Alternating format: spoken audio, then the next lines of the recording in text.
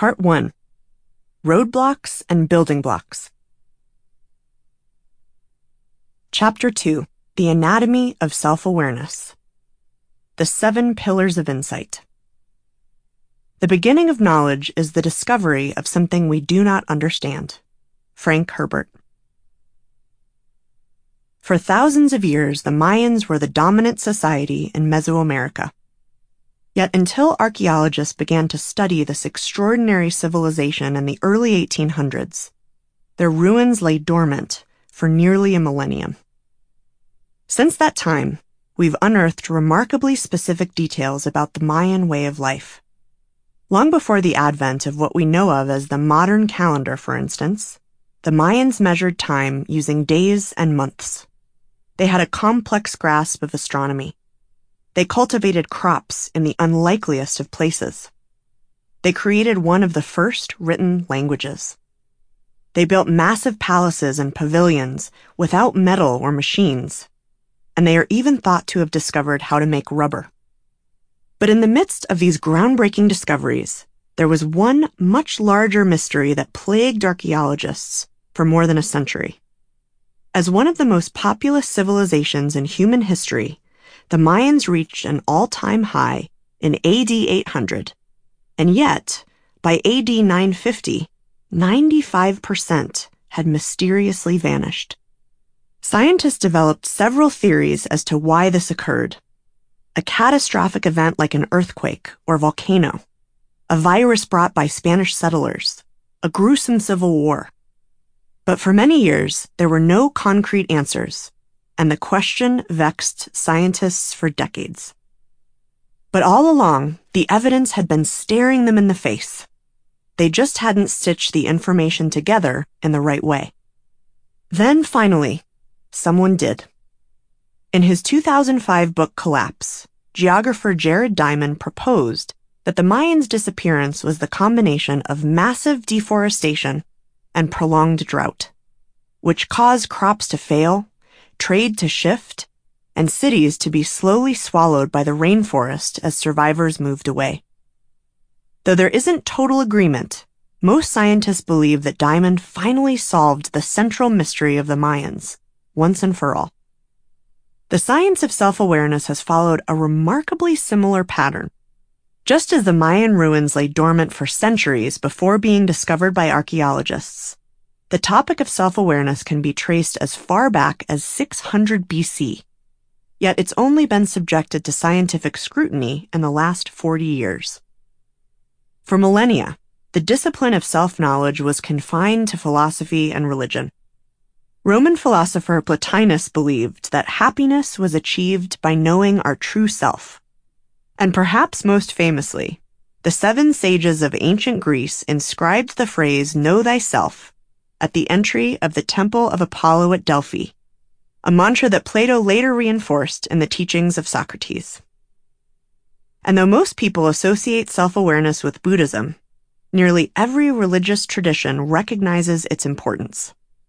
In Chapter 1, we saw the Christian parable about the planks in our and others' eyes. Confucius advised that to govern others, one must first govern oneself. The Hindu Upanishads said that inquiry into the truth of the self is knowledge. In the Jewish faith, self-knowledge has been called the prerequisite for any self-improvement. Avicenna, a 10th century Muslim philosopher, wrote that self-awareness is essential to the soul, and our awareness of ourselves is our very existence. But sadly, when self-awareness researchers finally had the chance to catch up, they made many of the same mistakes the Mayan archaeologists did, spending years focused on surprisingly myopic details at the expense of bigger, more important questions. The result? Piles of disjointed, often peripheral research that no one even bothered trying to stitch together. So when I set out to summarize the current state of scientific knowledge on self-awareness, I initially came up with more questions than answers, starting with the most central question: what was self-awareness exactly? As you heard in the last chapter, when I initially began my research program, I was surprised to learn that one of the biggest obstacles to the study of self-awareness was the astonishing lack of agreement about how to define it. In the early 1970s, psychologists Shelley Duvall and Robert Wickland were among the first to scientifically examine a construct that they called self-awareness. But Duvall and Wickland chose to define it as a temporary state of self-consciousness. Sort of like how you feel at a party where you don't know anyone. The feeling of, everyone's looking at me and I want to go home.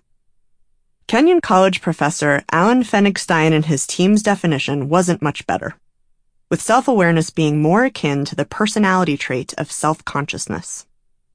The definitions that other researchers concocted were all over the map, from introspection to pondering how other people see us, to the difference between how we see ourselves and how others see us. But in my view, most of these definitions largely miss the point. Why? Because focusing on ourselves doesn't mean that we understand ourselves. In my work as an organizational psychologist, one self-evident truth has always been that people who have a clear understanding of themselves enjoy more successful careers and better lives. They've developed an intuitive understanding of what matters to them, what they want to accomplish, how they behave, and how others see them. Unfortunately, though, I couldn't find this version of self-awareness anywhere in the scientific literature. In fact, the picture of a self-aware person that most existing research painted was less of an enlightened Dalai Lama figure and more of a neurotic Woody Allen one. And no offense, Mr. Allen, I love your movies.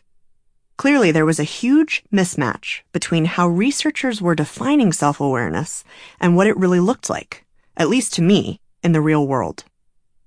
So my research team and I spent more than a year identifying what made up this real-world self-awareness. We arrived at the following definition. Self-awareness is the will and the skill to understand yourself and how others see you.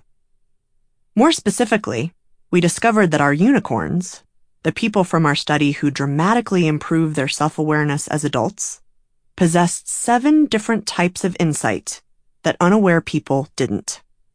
They understood their values, the principles that guide them, passions, what they love to do, aspirations, what they want to experience and achieve, fit, the environment they require to be happy and engaged, patterns, consistent ways of thinking, feeling, and behaving, reactions, the thoughts, feelings, and behaviors that reveal their capabilities, and impact, the effect they have on others. In this chapter, we will uncover the essence of these 7 pillars of insight and begin to paint the picture of the rich, multifaceted understanding that makes up self-awareness. Then we'll discuss an equally important dimension of insight, that to be truly aware, we can't just understand ourselves. We also need to know how we're seen by others. The 7 pillars of insight. Benjamin Franklin was a celebrated politician and inventor, and one of America's most beloved early statesmen. But one of the lesser-known achievements of this Renaissance man was the incredible self-insight he gained over the course of his adult life. Indeed, because he was born nearly 30 years before George Washington, it's actually Franklin who might have been America's first unicorn. Born in Boston in 1706 as the 10th son of a soap maker, Franklin was forced to leave school at age 10 because of his family's financial struggles. By age 12, he was serving as his brother James's bound apprentice in a printing business. But in 1723, after years of fraternal mistreatment, in today's parlance, bullying, Franklin ran away from home to start a new life in Philadelphia. Just 3 years later, he'd already failed in 2 business ventures and fathered an illegitimate son. Just as with Washington, most history textbooks seem to gloss over such unflattering facts. Though Franklin was raised as a Presbyterian, he rarely attended church, declaring that he was unimpressed and frustrated that not a single moral principle was inculcated or enforced. That depressing conclusion, coupled with his childhood struggles, and ill-advised early life choices brought about Franklin's commitment to arrive at moral perfection. So at the ripe age of 20, he created a set of principles by which he wanted to live his life. 1. Temperance. Eat not to dullness, drink not to elevation. 2. Silence. Speak not but what may benefit others or yourself. Avoid trifling conversation. 3. Order. Let all your things have their places. Let each part of your business have its time. 4. Resolution. Resolve to perform what you ought. Perform without fail what you resolve. 5. Frugality.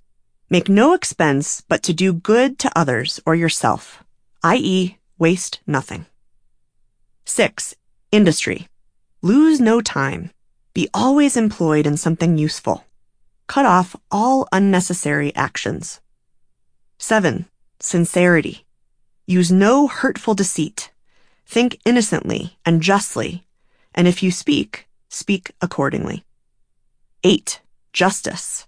Wrong none by doing injuries, or omitting the benefits that are your duty.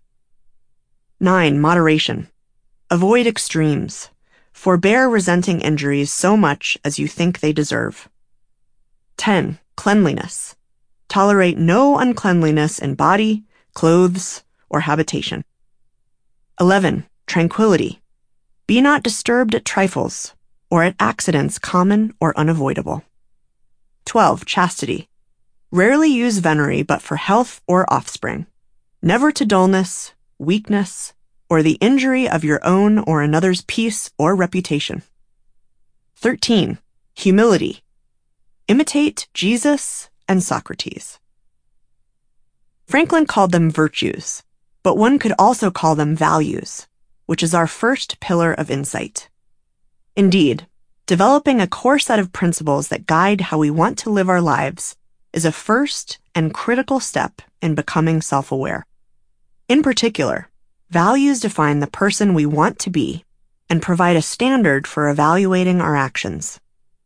In a move that puts even the most diligent self-awareness unicorns to shame, Benjamin Franklin evaluated his actions through a little book he created to track his progress, filling the margins with inspirational quotes from Cicero, the Proverbs of Solomon, and James Thompson. Along with inventing bifocals and swim fins, Franklin also appears to have been the father of the self-help journal. On every page was a red table with each virtue in its own row, and each day of the week in its own column. And though he paid special attention to one virtue every week, he reviewed the entire list at the end of each day, making a little black spot if the day's behavior hadn't reflected that virtue. Though not all self-awareness unicorns are as diligent as Franklin, many employ similar techniques. One young professional, for example, has his list of values pinned to his refrigerator. Each evening while he's cooking dinner, he evaluates how well his actions mirrored them that day. In addition to a studied commitment to living their own values, many also describe dedicating time and effort to instilling them in their children.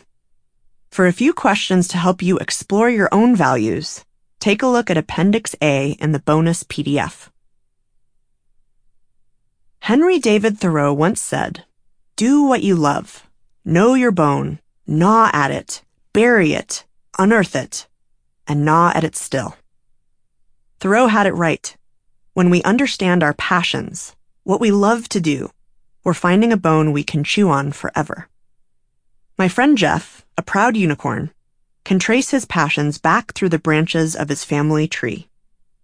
He inherited an engineer's brain and curiosity for how things work from his maternal grandfather, along with a sense of craftsmanship and an aversion to boredom from his paternal grandfather.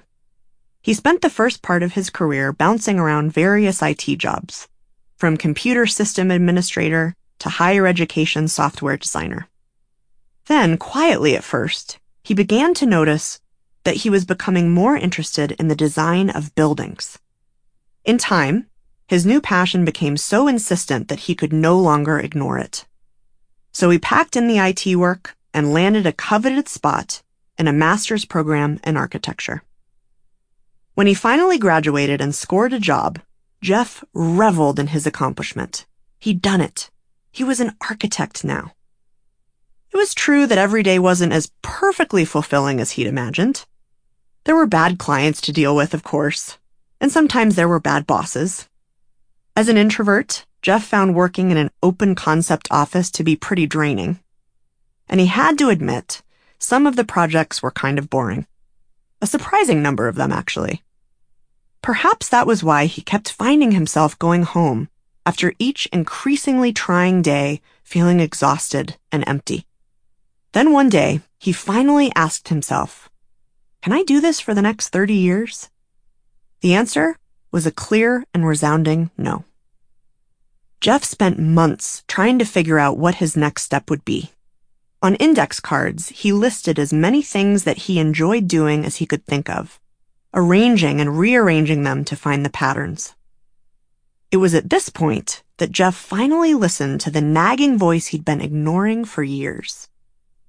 "I'm not going to be really happy," he discovered, "unless I'm working for myself." He decided to explore how that would actually feel on a day-to-day basis. And after much consideration, Jeff finally settled on his next move. He had designed software. He had designed websites. He had designed buildings. Now he would form a consulting company that would help artists and entrepreneurs design their own businesses. By doing what he loved, Jeff would help others do what they loved. Talk about a virtuous circle of self-awareness. And with a final jolt of glee, he realized that he'd be able to work out of his home office. The process of exploring his passions also helped Jeff understand that he isn't wired to seek the stability of a 30-year career. He's wired to follow his curiosity for design wherever it leads him. For a few questions to get you thinking about your passions, take a look at Appendix B in the bonus PDF. Entrepreneur Ben He experienced a similar midlife career crisis, only his arrived a bit earlier. At the ripe young age of 23, Ben felt like his life was over. He'd spent 18 months and hundreds of thousands of dollars of other people's money on a startup that had gone up in smoke. The sense of shame and defeat was just too much for the young overachiever to bear. He spent days in bed, isolated, broke, and even haunted by thoughts of suicide. After he finally managed to pull himself out of this bleak period, Ben realized that he needed a plan. So he sat down with a blank sheet of paper and made a list of things he wanted to achieve in the life he'd come so close to ending. The task turned out not to be as easy as he thought it would be. The struggle, he said, was in being able to see into this future and find the evergreen shoots that would define it. For anyone who knows Ben, the fact that he decided to kickstart the next phase of his life with a list of life goals won't seem surprising. For as long as he can remember, he's been ambitious and goal-driven. Ben was born of humble beginnings in Seoul, South Korea, and his family moved to the United States when he was 14. His parents cleaned buildings to scrape by, and Ben helped as much as he could, often fishing soda cans from the trash to recycle for pennies. The family shared a one-bedroom apartment. Ben slept in the master bedroom, his mom and dad on a mattress in the living room. He was determined to build a more comfortable future for himself, and eventually became the first person in his family to graduate from college. And so, 6 years later, alone in his new home of Seattle, Ben created his list. It included things like meeting the perfect woman, selling a company for profit, and learning how to ride a motorcycle. Now I know what you're thinking. I'm about to tell you to take a break from listening and start making your list of life goals right away. But hold on. Ben's story comes with a surprising twist.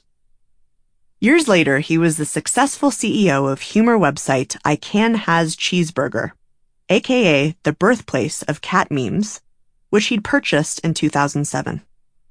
Yet something was still missing, and he couldn't put his finger on what it was.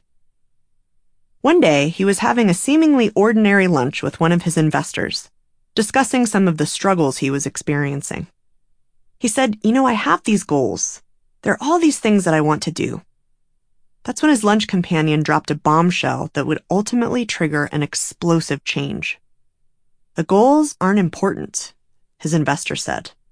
What's important is the process of getting there.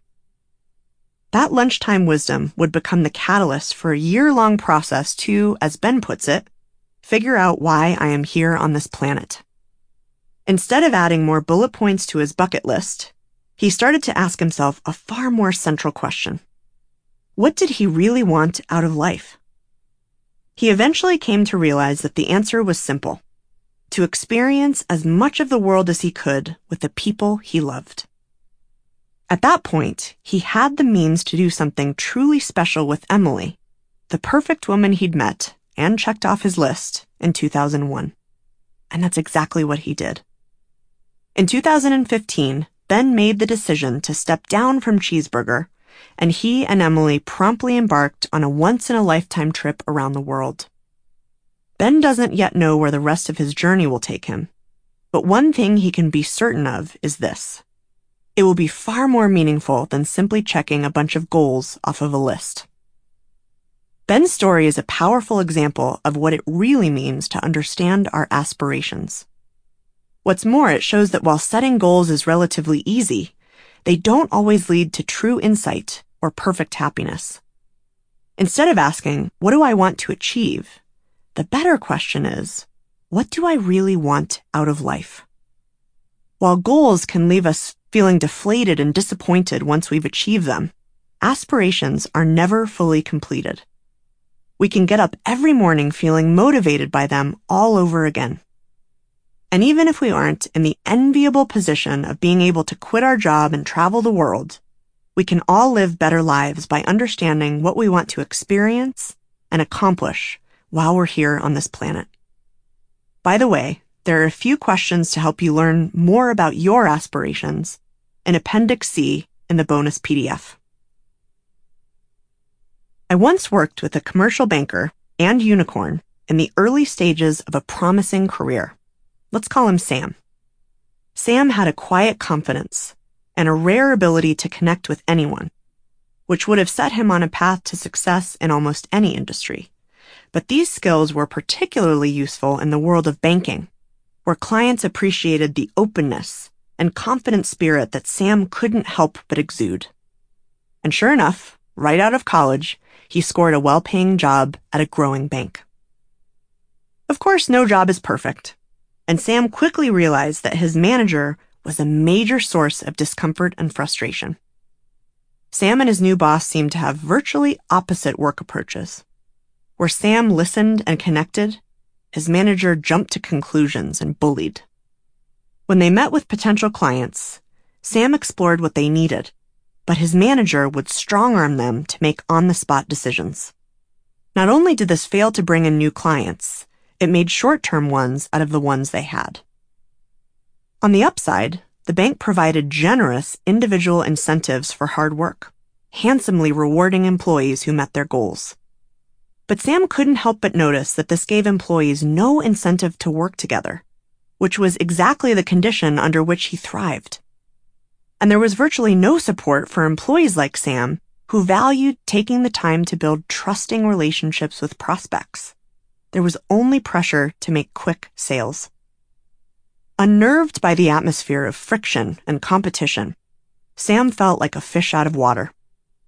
And with each passing day, his despair grew. He soon noticed he was taking his stress home. Instead of enjoying the precious little time he spent with his girlfriend and his family, he was constantly preoccupied by everything that was upsetting him at work.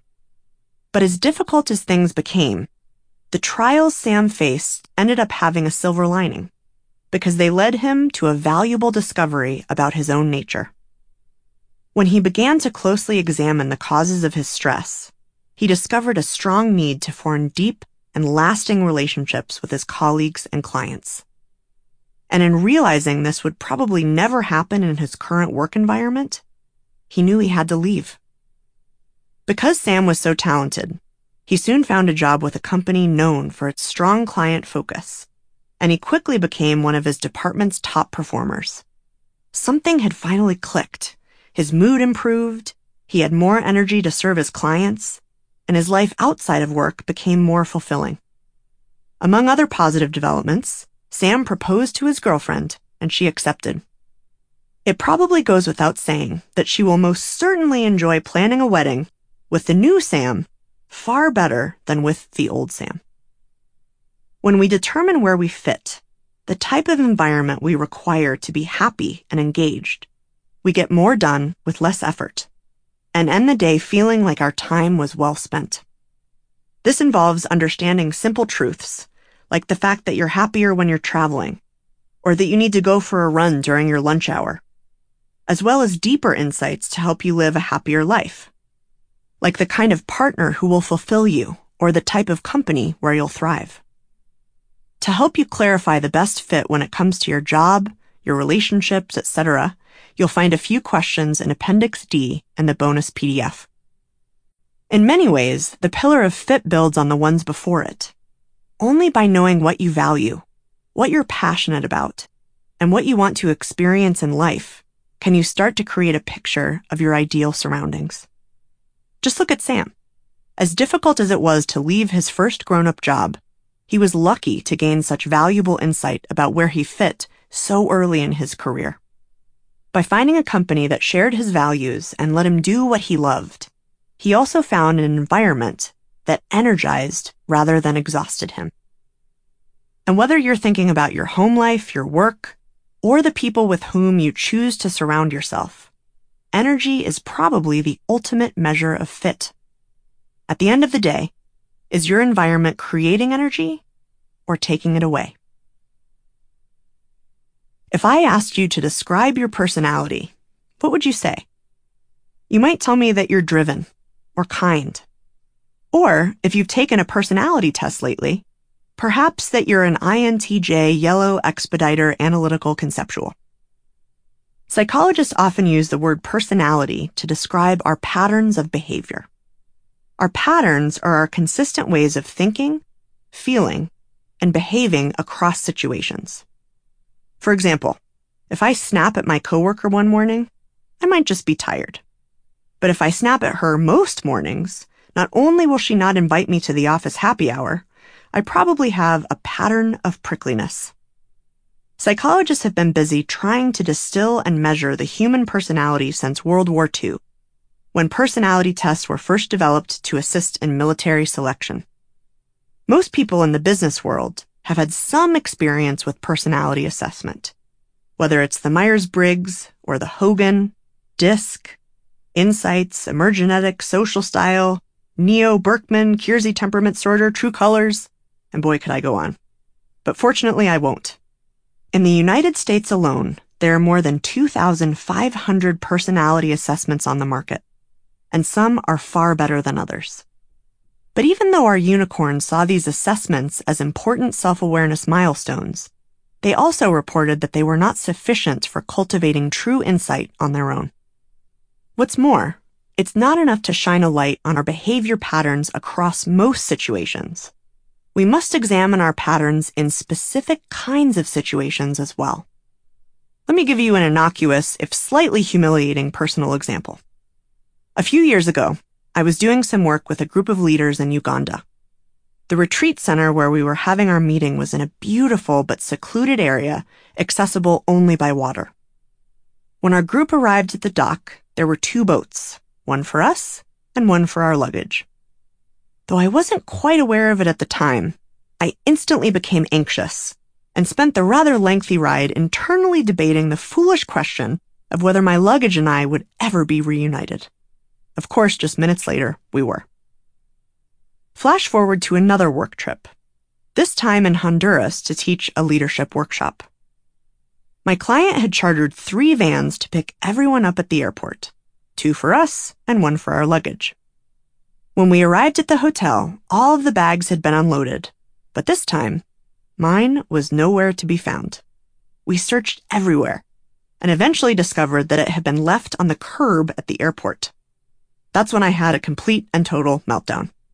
Everything in my bag was replaceable, and rationally, I even knew that it probably would show up. It did. Yet there I was, crying in the hotel lobby like a bully had stolen my lunch money. It was at this point that I began to suspect a pattern. When my luggage and I are separated, I become upset. No, irrationally upset. Given the fact that I travel more than 100,000 miles a year, it was a pertinent epiphany. A few months later, my husband and I were visiting his brother and sister-in-law, who were living in Costa Rica at the time. We decided it would be fun to hop a puddle jumper to Bocas del Toro, a small island in Panama, for a long weekend. Upon our arrival at the tiny airport, which consisted of one dilapidated building where a surly woman presided over immigration with a tattered 3-ring binder, the property manager of the house we rented was kind enough to give us a ride. He threw our bags in the bed of his pickup truck, and we all squeezed into the back seat. Then, without warning, the sky opened up and a hard rain started pelting our luggage. I pressed my face against the rear window, helplessly watching my suitcase get drenched. But this time, I instantly recognized what was happening. I looked at my husband and announced, "I am irrationally upset that my bag is getting rained on." "I can see that," he replied.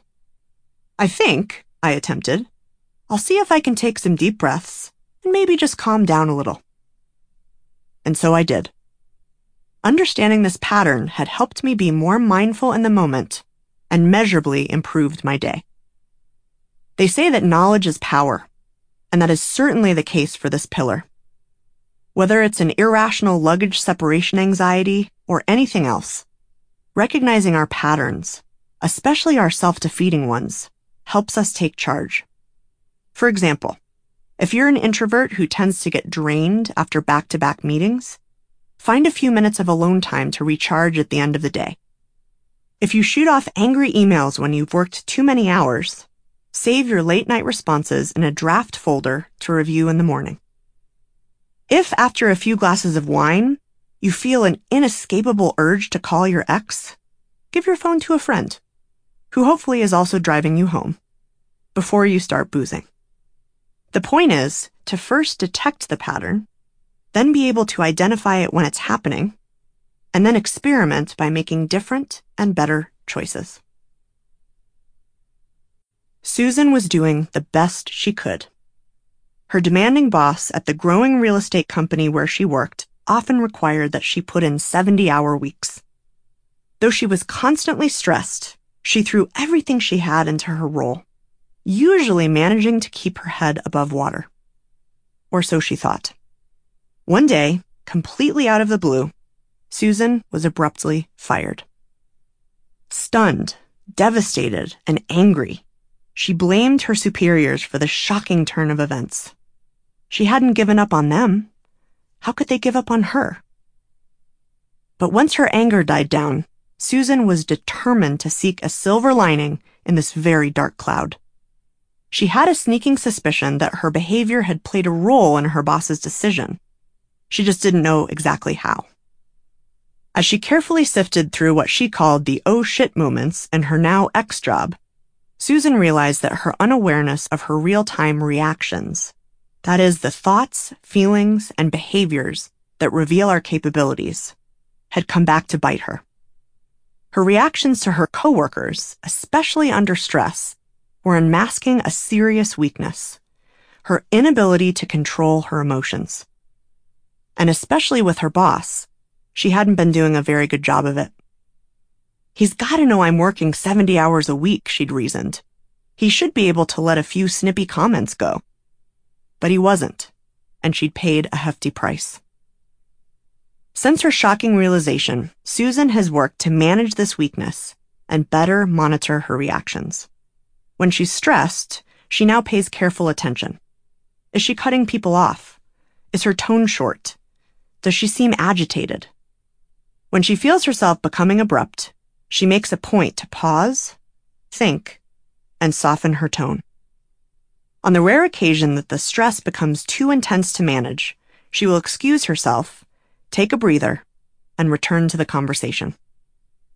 Another upside that came from Susan's ordeal was that she found a new job that was much more fulfilling and much less stressful. In her new position, she works hard not just to manage her stress, but to adapt her communication style to others, rather than expect them to adapt to hers. This has been a total game changer, and it's no wonder that it helped her become a bona fide unicorn. However, it's important to point out that when we examine our reactions, we don't just uncover our weaknesses. Sometimes we can discover strengths we never knew we had. Paul, a longtime operations executive, was raised in a poor town in Colorado. His shy nature, coupled with a critical family, led him to believe from a very young age that, quote, everyone was better than me. Things became so bad that at the age of 23, he made the difficult decision to move to the big city, i.e. Denver, and try to make it on his own. All Paul could afford was a tiny property in a rough part of town that was called, somewhat ironically, Uptown. At the time, it was really sketchy, he told me. The house had been foreclosed on by the bank, and it was a mess. The windows were all broken out. I didn't even get a key. But despite the dilapidated condition of his new home, there was something about the neighborhood that gave him a feeling of community, opportunity, and promise. Not long after he moved in, Paul found himself chatting with a neighbor who wanted to form a registered neighborhood organization. He didn't know exactly what that was, but he was happy to get involved anyway, making flyers and passing them around to generate support. And when the organization was formed, he helped out where he could. For the first few years, everything seemed to be going well. Until, that is, he had a chance conversation with a friend who worked at the city planning office. Paul learned that the organization's current president, a local attorney, had been making decisions on many important matters that the group didn't even know about, let alone have the opportunity to discuss. The things he was signing off on and approving on behalf of the neighborhood, Paul told me, were projects that would have benefited some very influential business people far more than us. What put him over the edge, though, was learning that plans were in motion for a 20-story high-rise just a few blocks from his house. And if it went ahead, it would change the neighborhood forever. When Paul heard this news, a hidden side of him kicked into gear. There was no way he was going to let the president get away with this. Paul called an urgent meeting, and he agreed to step down. While Paul was surprised by his swift and decisive reaction, he was even more surprised when he learned his new neighbor's choice for president. It was him. He didn't want to let them down, so despite some hefty reservations, he decided to give it a try. But the new role couldn't have come at a more trying time. In exactly 10 days, the association would have its one and only chance to stop the high-rise at a city planning meeting. Paul had never given a presentation before, of any kind whatsoever, let alone to a room crammed full of people looking to him as their leader. So here I am, he told me. I'm 25, I'm shy, I really didn't want to be president, and I'm nervous as heck. But he stood up and delivered his presentation as best he could. When it was finally over, he wasn't really sure how he'd done. That is, until one of his neighbors, who worked for Hughes Aircraft, excitedly approached him and practically offered him a job on the spot. Maybe, he realized, I'm not as inept at all this as I thought. Paul's gut response to the actions of a slippery attorney set forth a chain of events that opened his eyes to qualities he'd never known he had. A knack for public speaking, a gift for working through conflict, and the initiative to step up in the face of a challenge. And just like that, a new world began to open up for him.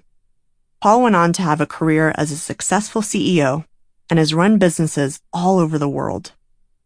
And that 20-story high-rise? Naturally, it was never built. Years later, his organization managed to get the Uptown neighborhood listed on the National Register of Historic Places, and it's since become one of the most desirable places to live in Denver. If Paul has inspired you, Appendix E in the bonus PDF has some questions to help you get at the foundational aspect of this pillar. That is, your strengths and weaknesses.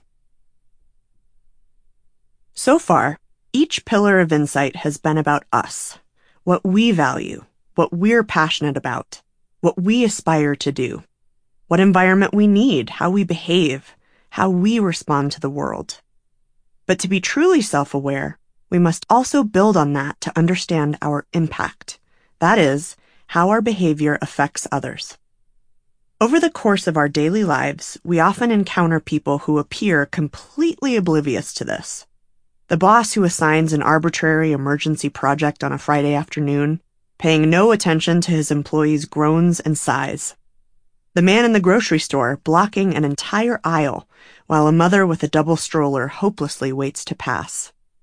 The woman who inexplicably sits through 2 cycles of a left turn arrow, seemingly unaware of the multitude of deafening honks from the cars trapped behind her. Theoretically, these people might have a stellar understanding of their inner selves, but when it comes to the impact that they have on those around them, it's like they're completely blind. Not surprisingly, this final pillar is especially important for leaders, as Eleanor Allen learned the hard way. She'll never forget the 5 little words that turned out to be the most surprising and game-changing feedback she ever received. You have got to stop. Just a month earlier, Eleanor had stepped into one of the greatest challenges of her career. She and her family had moved to Puerto Rico, where she'd become the program manager for a large and complex water infrastructure capital improvement program. During the first few days in her new cramped but well-appointed office, it began to dawn on her that her new job was going to be considerably more difficult than she'd imagined. With a rising sense of horror, she discovered letter after legalese letter from their client, explaining that the team had not been supplying what had been requested, and what they had been supplying was unacceptable. Eleanor's team was clearly on the verge of being fired. But if she'd stepped into a burning building, Eleanor was also confident that her previous experience had equipped her with a fireproof suit. After all, the engineer by training had led challenging programs and projects all over the world, earning the kind of problem-solving skills that could only be developed through truly high-stakes work. She carefully triaged the situation and started firing off a stream of regular email instructions to her 100-person team. Although she would have loved to have more time to build relationships in person, there just wasn't any. I'll get to that after I put out the fire, she vowed. A few weeks went by, and somehow, things still weren't getting done. Again and again, Eleanor would assign a task that was due to the client on a certain date, which would come and go with no deliverable. She felt frustrated and alone, and didn't understand why she couldn't make the changes that were needed. One afternoon, as she sat fuming behind her paper-cluttered desk, Eleanor finally lost her cool. How could these smart, capable people be this ham-fisted? She exploded. No wonder we're about to get fired. As if on cue, her office door burst open. It was her deputy Avilio, a bristly, energetic, and fiercely intelligent local engineer. What's the matter? Eleanor asked. What's going on? Avilio slammed the door behind him. You, he said, at a volume just a hair shy of shouting. You have got to stop. What? She stammered, completely blindsided. What are you talking about? Avilio took a step toward her. You are driving us crazy, he said. No one is reading your emails. No one knows what our priorities are. But Eleanor, he said, you're the one who's going to get us fired. She could tell her deputy had come prepared for a fight. But in a moment of pure, brilliant, shining self-awareness, she took a breath, looked him in the eye, and said, Okay then, tell me. What should I do instead? Step away from your computer, he said, right now. Don't even think about typing another email. She did as she was told, lifting her hands from the keyboard. Now, get up. We're going to go talk to our team. You have to build some trust with them before you issue any more orders. Eleanor hesitated, seemingly glued to her chair. Come with me, he said. I'm going to reprogram you. That was when Eleanor realized her mistake. She'd been communicating with her team all wrong, and without seeing the impact it was having on their morale and productivity. With each email, the team's resentment mounted, causing them to dig their heels farther into the already shaky ground. Apparently, the very in-person interactions Eleanor felt they didn't have time for were precisely what the team needed most. From that moment forward, Eleanor effectively called it quits on the email. With Avilio's help, she began to invest in really getting to know them, organizing Friday socials, convening a fun at work committee, and with my help, holding an off-site meeting with her leadership team. She also found every possible excuse to spend time with her client, appearing at their office just in time for coffee or lunch in the cafeteria. In weeks, she noticed a new and palpable feeling of trust. As time went on, these bonds only grew. Now, when there was a hiccup, they called her to troubleshoot it instead of issuing an austere letter. In less than 6 months, Eleanor and her team literally took the project from worst to first. They became the best performing program on the island, completing their work on time and under budget. And they had fun. 2 years later, when Eleanor was promoted to another role, Avilio effortlessly stepped into her shoes. Eleanor went on to become the CEO of the global nonprofit Water for People, but says that to this day, she's never enjoyed socializing with colleagues as much as she did with Avilio and their team in Puerto Rico. A fact to which I can also personally attest, and not just because of the blur of mojitos I vaguely recall during my visit. Luckily, while increasing awareness of our impact requires commitment and practice, it is possible. And for a few questions to help you do that, take a look at Appendix F in the bonus PDF. The key skill we must try to develop to read our impact is perspective taking, or the ability to imagine what others are thinking and feeling. This is different from empathy, which involves actually experiencing others' emotions. It may seem counterintuitive that looking at the world from other people's perspectives would help us understand ourselves better. Let's look at one study that powerfully demonstrates the impact of perspective taking on the pillar of impact. Researchers surveyed more than 100 Chicago couples every 4 months for a year on their feelings of marital satisfaction, intimacy, trust, passion, and love for their partner. Disconcertingly, during the period of the study, the couples, who were married an average of 11 years, showed robust declines in marital quality. The researchers wanted to see whether anything could turn the tide. So they asked the participants to write for 21 minutes about a conflict in their marriage.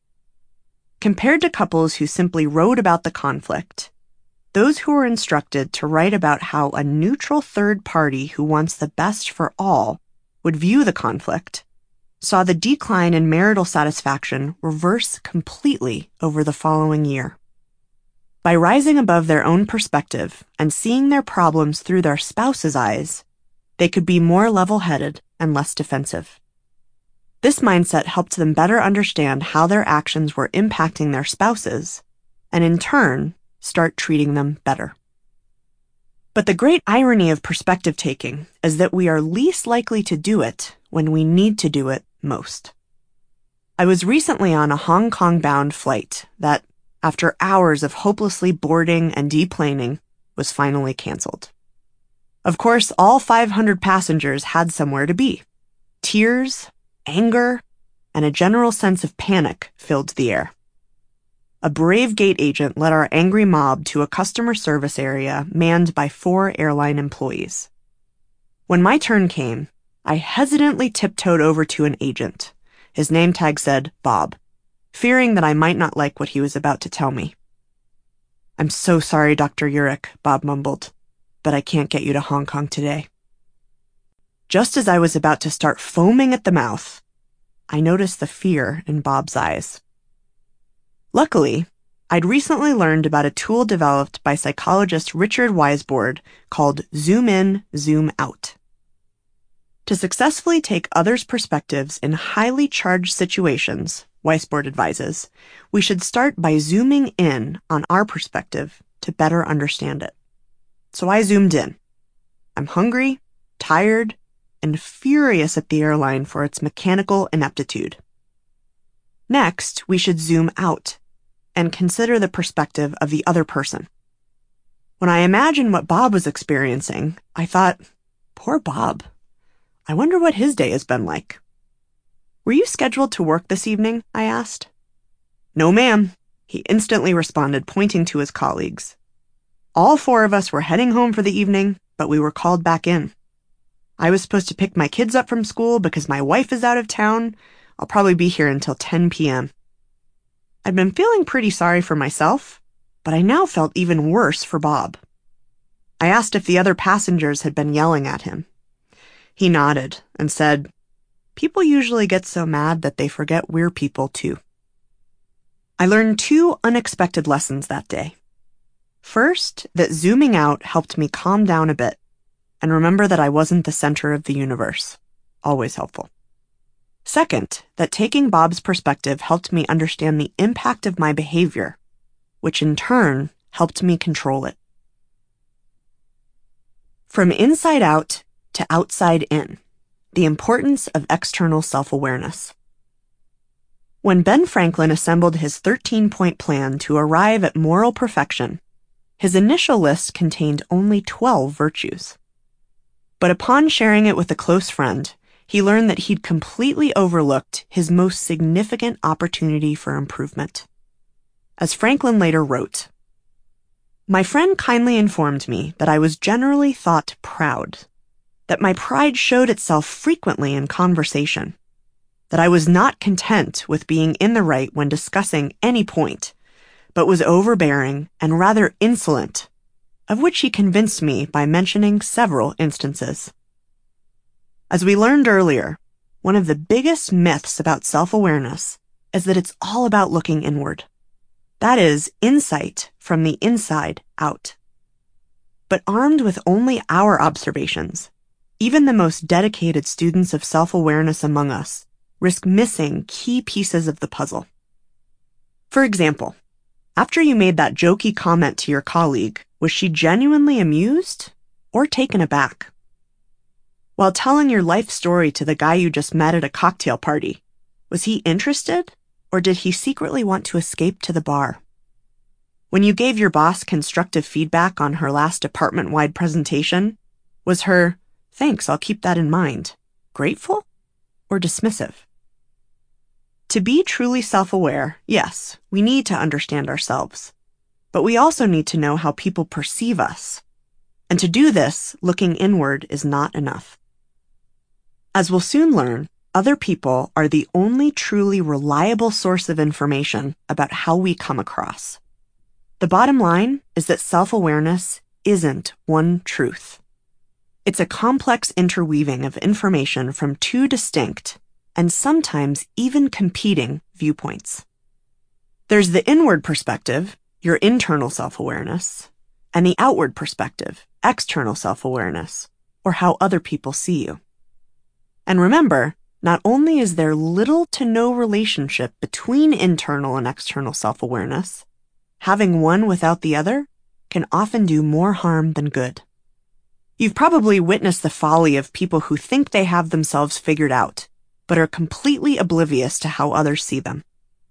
At the other end of the spectrum, we all know people who are so focused on the impression they create that they don't understand or act in their own best interests. Let's pretend that internal and external self-awareness are hydrogen and oxygen, 2 of the most well-known elements on the periodic table. On its own, hydrogen is dangerous because it spontaneously ignites. Remember the Hindenburg? And though oxygen is not flammable by itself, in excess, it causes many things to burn more easily. But when you combine hydrogen and oxygen in the right proportions, the 2 elements unite to create life-sustaining water. Self-awareness is a bit like that.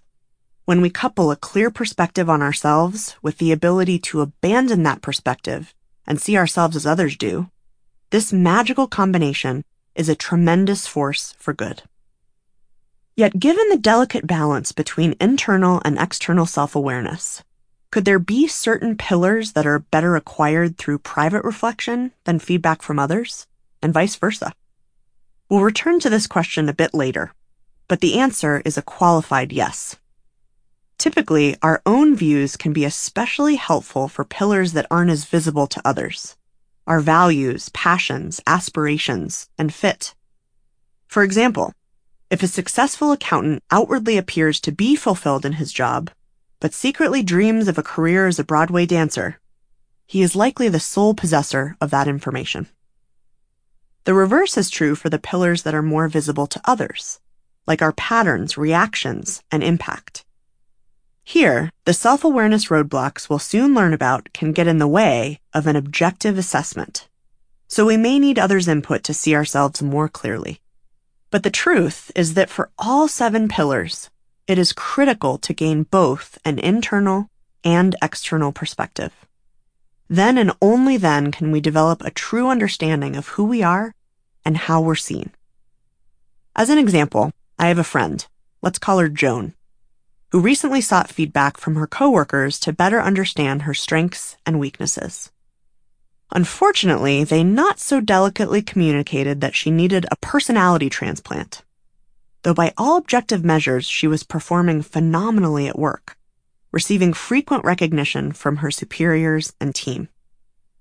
Thankfully, Joan had the internal self-awareness to see this feedback for the workplace sabotage that it really was. When evaluated alongside what she already knew to be true about herself, the feedback helped her realize that she wasn't the problem.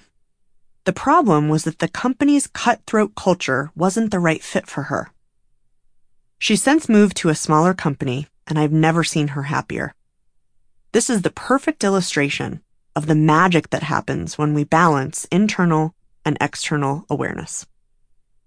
And while balancing the 2 types of self-awareness isn't always easy, our lives are brimming with opportunities to do so. There's a wonderful Chinese proverb that says, "When the winds of change rage, some build shelters while others build windmills."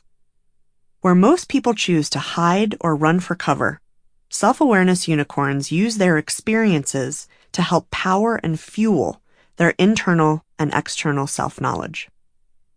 In particular, our research shows that they have a unique ability to recognize and learn from what I call alarm clock events, situations that open our eyes to important self-truths. Sometimes, alarm clock events boost our internal self-awareness by helping us see ourselves in a new or different light. Other times, they give us new data on how we're coming across to the outside world. I've uncovered 3 general categories of alarm clock events. The first is new roles or rules.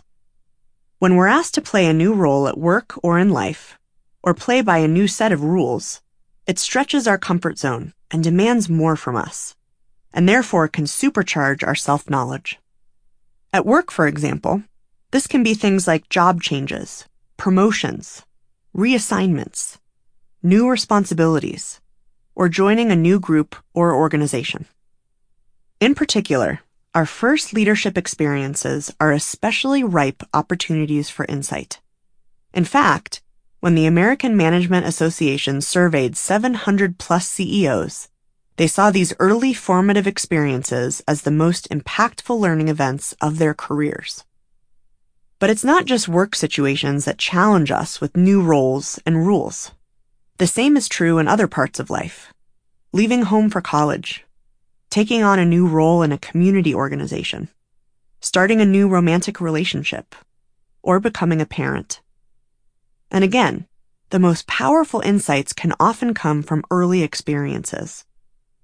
For instance, Stanford researcher Sienna Morin has found that when a young person has made dramatic gains in self-knowledge, it's often the result of a situation that challenges values or norms, which may have been unreflectively accepted from family and culture. The second type of alarm clock event is an earthquake.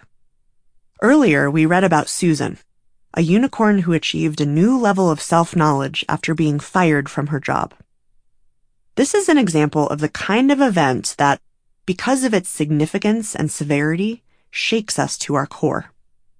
Other examples might be the death or illness of a loved one, a divorce or the end of a significant relationship, or any serious failure or setback. Because earthquake events are so life-shattering, they all but force us to confront the truth about ourselves. I know someone whose husband abruptly left her, claiming that she was emotionally unavailable.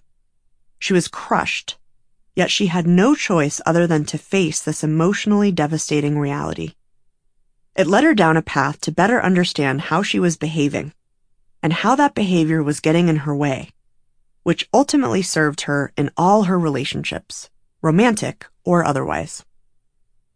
But by definition, earthquake events can also run the risk of paralyzing us, suppressing our emotional agility and making it that much harder to absorb what we've learned about ourselves, much less channel it productively. As management professor Morgan McCall observes, the emotionally laden nature of these situations tempts us to distance ourselves from them. We may get defensive, blame others, become more cynical, overcompensate, shut down, or give up. Luckily, there are steps we can take to protect against this. Our first task, as McCall and his colleagues advise, is absorbing the suffering rather than reacting to it. Susan, for example, could have continued to blame her boss and remain in denial about her role in her dismissal. But just when she most wanted to react to the situation, she instead chose to understand it. However, absorbing the truth isn't enough. We have to put that insight into action. Not just owning our mistakes and limitations, but also committing to correcting them. Indeed, once Susan accepted her situation, she vowed never to let something like that happen again. The third type of alarm clock event is something I call an everyday insight. One common assumption about self-awareness is that it's only earned through dramatic, earth-shattering events. But this couldn't be further from the truth. Surprisingly, by a margin of 2-1, our unicorns reported having gained the most insight from more mundane situations. They mention instances when they suddenly saw their behavior in a new light, whether it was through an overheard conversation, an offhand comment, or even a bit of unexpected recognition. Others cited developmental experiences at work, like leadership programs, 360 reviews, and so on. Some unicorns even found aha moments in the midst of the most ordinary, even boring daily activities, like exercising or cleaning. Shortly after Susan graduated from college, for example, she and her best friend were moving into their first apartment. When they were unpacking their kitchen, Susan remembers her outrage upon noticing that her friend had stacked their plastic cups in front of the glass ones in the cupboard. "No one should drink out of plastic glasses," she huffed. Hearing the way she came across in that moment, Susan realized, I'm having an outsized reaction to something that isn't important. Why am I being so controlling? In that moment, she was able to see herself from a slightly different perspective, and it produced a big insight that was about far more than plastic cups. I see our findings on Everyday Insights as very good news. In a nutshell, we're just as likely to earn self-knowledge during the course of our daily lives as we are during more challenging times. But in both cases, our unicorns didn't just sit around and wait for self-awareness to strike. They built windmills, turning new information into energy to affect real and lasting change. Now that you know the pillars upon which self-awareness is based, we can dive into specific strategies for strengthening it, and therefore improve our choices, our relationships, and our success. But before we do, we need to get a better understanding of the two biggest obstacles standing in our way.